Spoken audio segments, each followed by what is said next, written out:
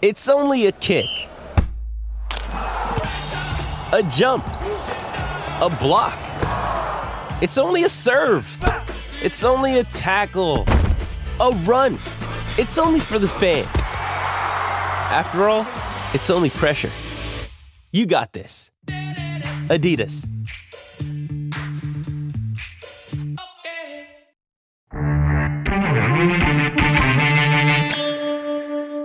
Welcome back to the Buckeye Breakdown Podcast, where Buckeyes Now continues to evaluate what this 2021 season could look like, should look like, hopefully will look like for the Ohio State Buckeyes. We are excited that kickoff now is just about 2 days away, just over 48 hours, in fact. And we've got a fun podcast planned for you this afternoon. Along with Brett Hiltbrand, I'm Brendan Gulick. Brett, with a game on Thursday, that means today is Tuesday, but it's really Thursday, if that makes any sense at all, because usually we're operating on a Saturday schedule. So typically what I think we're going to do here a couple days out is kind of take a deep dive look at some of the numbers and stats leading up to the game, try to identify some trends we think could be, an emphasis at a minimum, and try to give people a little bit better idea of things they can look for when they're getting ready to watch a game. Yeah, week one, and we're going very meta here with the timeline. So bear with us a little bit as we try and kind of mess a little bit with kind of the overall routine, because, we're starting off and it's going to be totally different than pretty much the rest of the season, which is fantastic. And if you have questions along the way, please drop comments either on our YouTube channel. If you're watching this live, we also stream live on our Twitter and Facebook platforms. But there's lots of different ways to consume our content, and certainly BuckeyesNow.com, the home for everything you want to see that is written about Ohio State. And beyond that, if you're listening after the fact, this is a podcast that's posted in lots of different places as well. So just know you can interact with us live if that's something you're interested in doing. In the meantime, Brett, let's talk a little bit about the Ohio State offense against Minnesota's defense. Let's start there. Buckeye offense obviously has a ridiculous amount of talent and a lot of hype coming into the season. A good bit of that surrounds C.J. Stroud, but an awful lot of that, I think, is about the wide receiving core, the depth at running back, the strength of this offensive line. Let's talk about some of these numbers here from at least where the Buckeyes were last year. And by the way, let's say caveat up front, the statistics we're using are from last year because that's all we've got. But hopefully it can at least be a good starting point, a good jumping off point of maybe where these teams had their focus a bit during the offseason to try and address certain areas or strengthen certain areas within the team. I think that's a fair place to at least start before the opener. It was an offense last year that was one of the most efficient offenses in the country. They obviously ran the ball well, but I think last year's team had a lot of balance. Justin Fields could kind of move it wherever he wanted through the air. But I think Ohio State did a great job of not being too predictable last year between the run and the pass. And frankly, Minnesota's defense last year really struggled. I think, their defensive line was hammered by some COVID-related issues. That was obviously pretty frustrating for them. They couldn't really get in much of a rhythm. But, man, the first two games of the year were pretty ugly. I mean, they gave up 570 rushing yards and 8 touchdowns in the first two games. And while they got a little bit better as the season went along, overall not particularly impressive. So, yeah. Especially remember that Maryland game where I believe they lost in overtime to a Maryland team that was not great, and just on how their defense looked kind of like they were at 6s and 7s a little bit in very specific like personnel situations that Maryland was trotting out there. They had no answers, and there was nobody that could give it to them from the coaching staff too. So some growing pains a year ago, which I think in a lot of ways you can make the argument that it actually helps them, that they went through that last year coming into this year, especially how many guys they have coming back. Starters they have coming back this season. Offensively, I think C.J. Stroud has high expectations, but there is an element of you got to go out there and do it. And so I don't want to get too carried away with what we're expecting to see from him. But I think if we maybe transition a bit here to the passing side, it's fair to point out that Ohio State's receiving core is, if not the best in the country, it's certainly in that conversation. And so he's got a lot of weapons around him. Will he put up 260 passing yards per game? We don't know. We know Ryan Day has an offense that likes to stretch the field. We know they typically have protections that, give the quarterback time to throw. A lot of times the Buckeyes last year had 6 or 7, in protection. And when Fields had time to find a really talented route runner, whomever it was, open, he eventually would find somebody open. I think the Indiana game jumps out to me as the game where, defensively the Hoosiers tried to bring more pressure than the Buckeyes could block. And for a while it was pretty frustrating. I remember the running backs in that game as involved in pass protection as any game that I can remember in recent memory for the Buckeyes. So, the passing numbers last year were obviously really good. Big number that jumps off the page here to me, Minnesota's defense managed only 8 sacks in 7 games last year. Not good enough. They've got to find a way to be better in that regard. And not good enough, too, when you consider who they played and how bad some of those teams were, too, right? I think the big one for me, if you're looking at the Ohio State side of this, is the yards per attempt and how that 9.3 number is pretty darn good. And that's indicative of a couple things. One, that's indicative of the when we talk about mismatches and what Ryan Day is trying to achieve with both play calls pre-snap and then that check to the sideline to then either confirm or change that original play call. And a lot of times if you see a team change that, more often than not, it has everything to do with the personnel of the defense that's in at that time, and really less so about how they line up. And I thought Ohio State did a really great job of exploiting kind of that middle part of the field if there were extra linebackers on the field, and then either trying to go up over the top or underneath, or even a running play if teams put an extra defensive back on the field. I think this season, with what they're going to try and ask of C.J. Stroud, you're going to see 2 things come down right away. I think the yards per attempt number will not be anywhere close to 9.3 at the end of the season. I think that's fair. And I think the yards per game as well will probably come down, just simply because they're not trying to ask him to go out and throw that much, that often, that early in the season. Now, I do think as the season progresses, perhaps you might see his usage go up. The vertical passing attempts might go up as well. But I think they're going to try and give him, kind of spoon feed him a little bit early on. And they know that you don't necessarily get the same. We talked about this the last time we were here on the air. You don't get maybe the same type of warm up that you would get in a traditional schedule with some 2 non-conference cupcakes, so to speak, that you would traditionally see until that third game, which was usually kind of the premier non-conference game of the season. That doesn't happen. You get a Big Ten opponent who, like it or not, is in a different tier than probably who you would normally be scheduling. So he has to get it right a lot more than maybe perhaps guys in the past have had to. But I think Ryan Day and the coaching staff trust him, but I also think they're going to do their due diligence and making sure there's some high probability completions that are out there, and then really trying to build his confidence. But that yards per attempt will definitely go down. And beyond that, we'll kind of move to the rushing side here. I think the Buckeyes have a chance to really try to establish a run early in the game. They've made it very clear they love their depth and their overall ability at running back. Tony Alford, Ryan Day, Kevin Wilson all think that each one of those guys in the backfield brings something a little bit different. I have a hunch you're going to see at least Master Teague, Mayan Williams, Travion Henderson on Thursday, and you may even see Marcus Crowley, depending on how the game goes. There were 127 schools that played FBS football last year. Minnesota was 123rd in tackles for loss. They were 124th in yards per carry allowed. And from that previous standpoint there in sacks, they were 118th. They had a miserable time generating any sort of pressure on the quarterback, and they were dominated on the line of scrimmage repeatedly.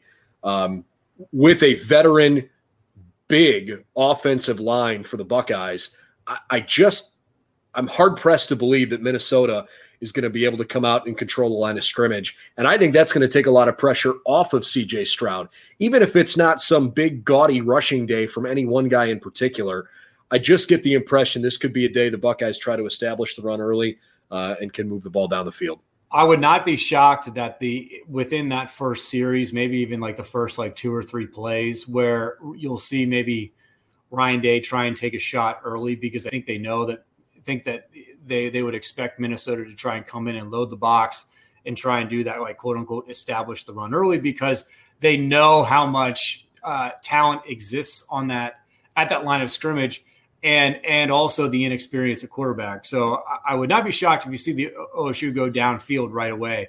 But I think the overall kind of sentiment or game plan those first 2-3 series will be to try and score and control the clock at the same time. So I think you're absolutely right that you'll see a lot of usage from the running backs, early on especially. But I also think throughout the entire season, it'll be maybe a little bit more of a focal point than seasons past. There are, in fairness, there are 3 grad transfers that have made their way onto the defense for Minnesota. And while the Gophers don't release a depth chart, I have a really hard time seeing these 3 guys not factoring in. If they're not starting, they're certainly going to play.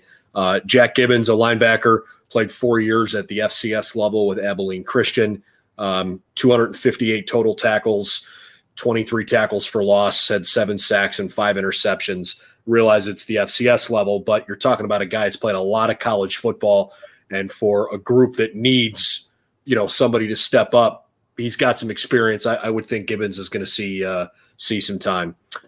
Defensive lineman Val Martin spent a couple years at Iowa Western Community College. He comes to Minnesota after he had also played at North Carolina State. So probably going to see him on the defensive line, and a name that the Buckeyes certainly will at least somewhat recognize, even if you're not intimately familiar with him. Niles Pinckney, who played for Clemson and won a couple national championships in his 5-year stretch with the Clemson Tigers. You're going to start seeing some guys that have been around college football for a long time because of that extra COVID year, in addition to, maybe having a grad transfer or a redshirt somewhere along the way. A 6th-year player is not out of the question. So, there's a couple guys I think Minnesota is hoping can boost them a little bit, but it's my general belief that the Buckeyes are going to probably wear them down throughout the course of the game. And I think that is indicative of what we're going to see from Ohio State, not just in this game, but also I think the primary theme as the season progresses. It's certainly what they're trying to do, given both the experience and size and physicality that the offensive line has this season. Any other thoughts here? Maybe we talk about the Minnesota secondary, and their youth and inexperience. I mean, ever since Antoine Winfield Jr. a couple years ago played in that secondary, they really haven't had a lockdown guy. And I just tend to think that Chris Olave and Garrett Wilson are going to kind of find their way. I think it'll be somewhat generic, kind of, cover 3, late bail cover 4, kind of defense from Minnesota. But I think that presents its own challenge, because then you're, trying to match up with, hat on a hat, so to speak, run defense a little bit. So, what will be a common theme that we'll be talking about a lot is who do you stop, so to speak, when it comes to the Ohio State offense.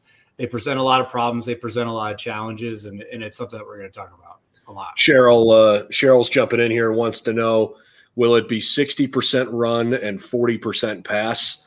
I think that's probably a fair thought. I would be surprised if it were 50-50. Based off of what Ryan Day said yesterday, where he was basically asked point blank, do you have plans to play a second quarterback on Thursday, if for no other reason just to give another guy some valuable game experience and reps, because that's been a huge focal point for them. And Coach Day said no. He essentially came straight out and, without saying the words that this is CJ's team, the indication was, we are moving forward with CJ tomorrow, or I guess on Thursday. And then he was asked if he had a number 2 quarterback named, and he said no. Now, I'm less likely to believe that. I think perhaps he has some indication of who would be a number 2 going into the game if something happened and CJ had to come out. I think, to me, that's more trying to foster some of the competition and, keep Kyle McCord and Jack Miller and maybe even Quinn Ewers engaged in in that battle. I don't really see a situation where Quinn gets in a game, even though he's obviously been in the news here as a fairly wealthy young man. He just signed a $1.4 million deal today with an autographing company. Look, I think the Buckeyes can take some pressure off of CJ by trying to run the football effectively. That has been a staple part of this offense for a while, is establishing the run, controlling the line of scrimmage. That's Big Ten football. The Buckeyes have some great athletes. They like to stretch the field.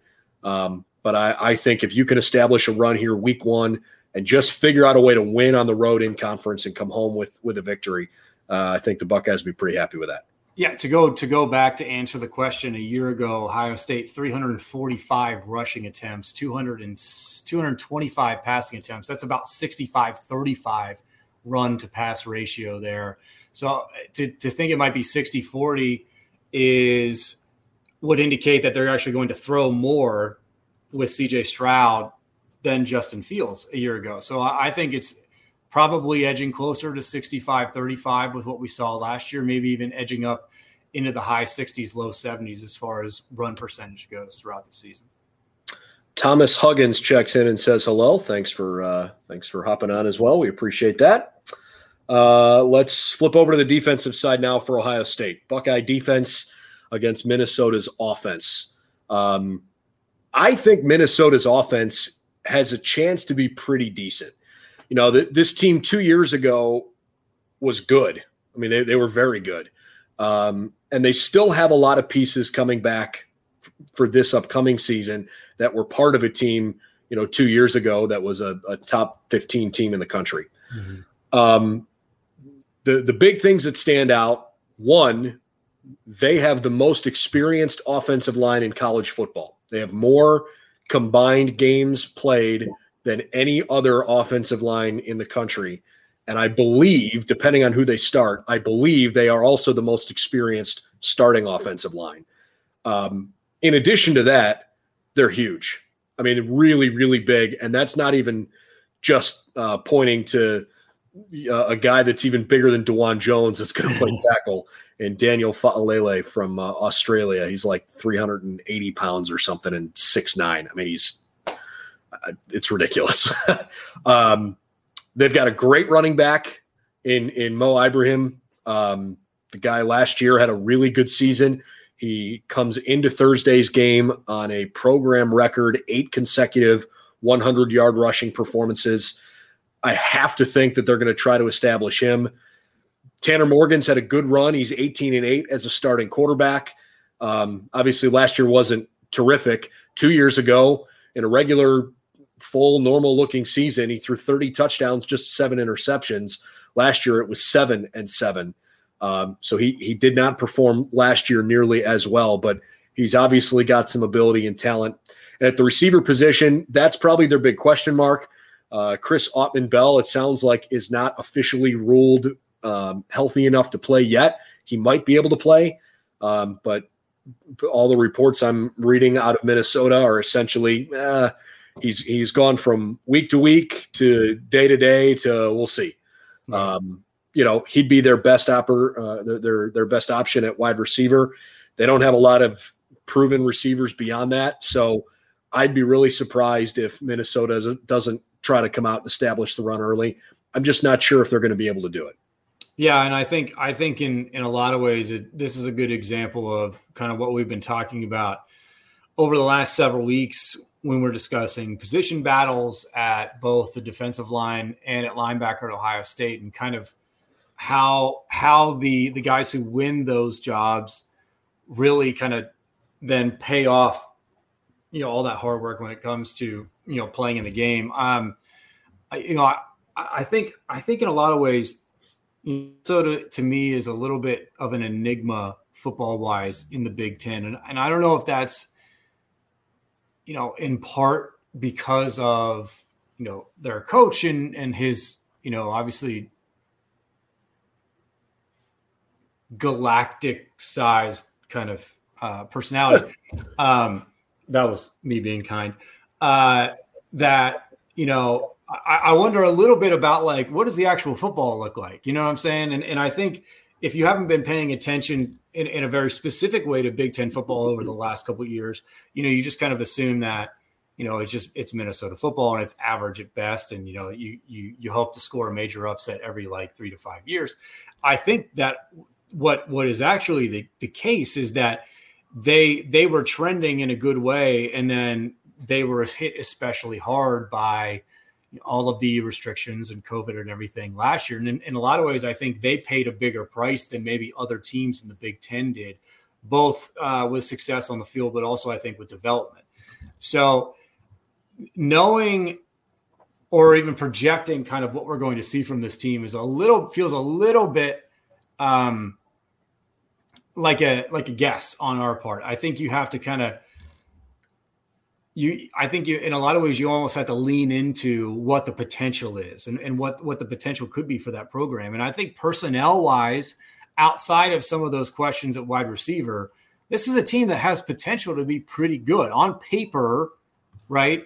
Things look like they are stacked in their favor to be competitive at the very least, if not very competitive in Big Ten play. So for me, this is more about, because we kind of don't really know what you're going to get from the Gophers. It's more about, okay, some guys on the OSU defensive line who haven't played a ton. It's time for you to step up. New linebacker group, time to step up. DBs were maybe the worst defensive back group in the entire country. Well, now it's time to kind of flip that script. And you know what? You have a team in front of you here to be able to try and do that. Last year, Minnesota offensively at times looked good. It was flashes, right? Like that's kind of what we're talking about. The flashes of potential here that are indicators of them taking a pretty big step from what they have been traditionally to what they're, kind of this new regime that's existed the last couple of seasons. I spoke yesterday and posted the podcast with Gopher Illustrated publisher Ryan Burns. Does a really, really nice job. He's got some great content on their website if you're interested in learning more about Minnesota this week. And, I asked him a little bit about the future of the program and how they felt about recruiting because this is now the 5th year for PJ Fleck, and you're talking about how big his personality is. I agree. He's one of the more fun coaches to watch across the conference. Ohio State fans don't get to see him a ton because the Buckeyes and Gophers don't play each other every year. In fact, they've only played a couple of times in the last decade now. But I don't know. I think he's got a pretty good thing going on up there. And Ryan Burns, yesterday, basically said that they're recruiting about as well as they ever have during his tenure. They're never going to have a recruiting class like Ohio State's, but they could certainly be, in the top 30 in the country if they recruit well enough. And their big challenge is trying to find ways to consistently compete with the likes of Wisconsin and Northwestern and Iowa in the Western Division. And, a couple of years ago, they had a really good chance to go to the Big Ten title game, but they really didn't play a very good game at all against Wisconsin in that last game of the regular season. And, then Wisconsin went on to lose to the Buckeyes in Indianapolis. Yeah. But you're right. I mean, they're not that far away from being pretty good. And this is a great example of to kind of expand the conversation a little bit from what we were talking about the last time with the future of Michigan football and what another like disastrous year for that program, what that could mean for them long term, right? And so when we talk about recruiting specific to Minnesota, okay, and how they kind of compare or juxtapose a little bit with Ohio State, right? These two programs are not necessarily going after the same group of guys, the same group of high school players, right? So we're talking a little bit about two different tiers. But the thing is that while the gap in those tiers is huge, and you can find, plenty of reading material out there on the interwebs as far as the 4 and 5 star guys and what those rankings mean for your overall long-term success as far as both stacking recruiting classes and also on-field success. But despite the gap between kind of these tiers being huge, you only have to necessarily put it together for 4 quarters once every so often. And to me, like there are several games that we can talk about with Ohio State losing to inferior teams because those teams put together on a night that Ohio State happened to not do so.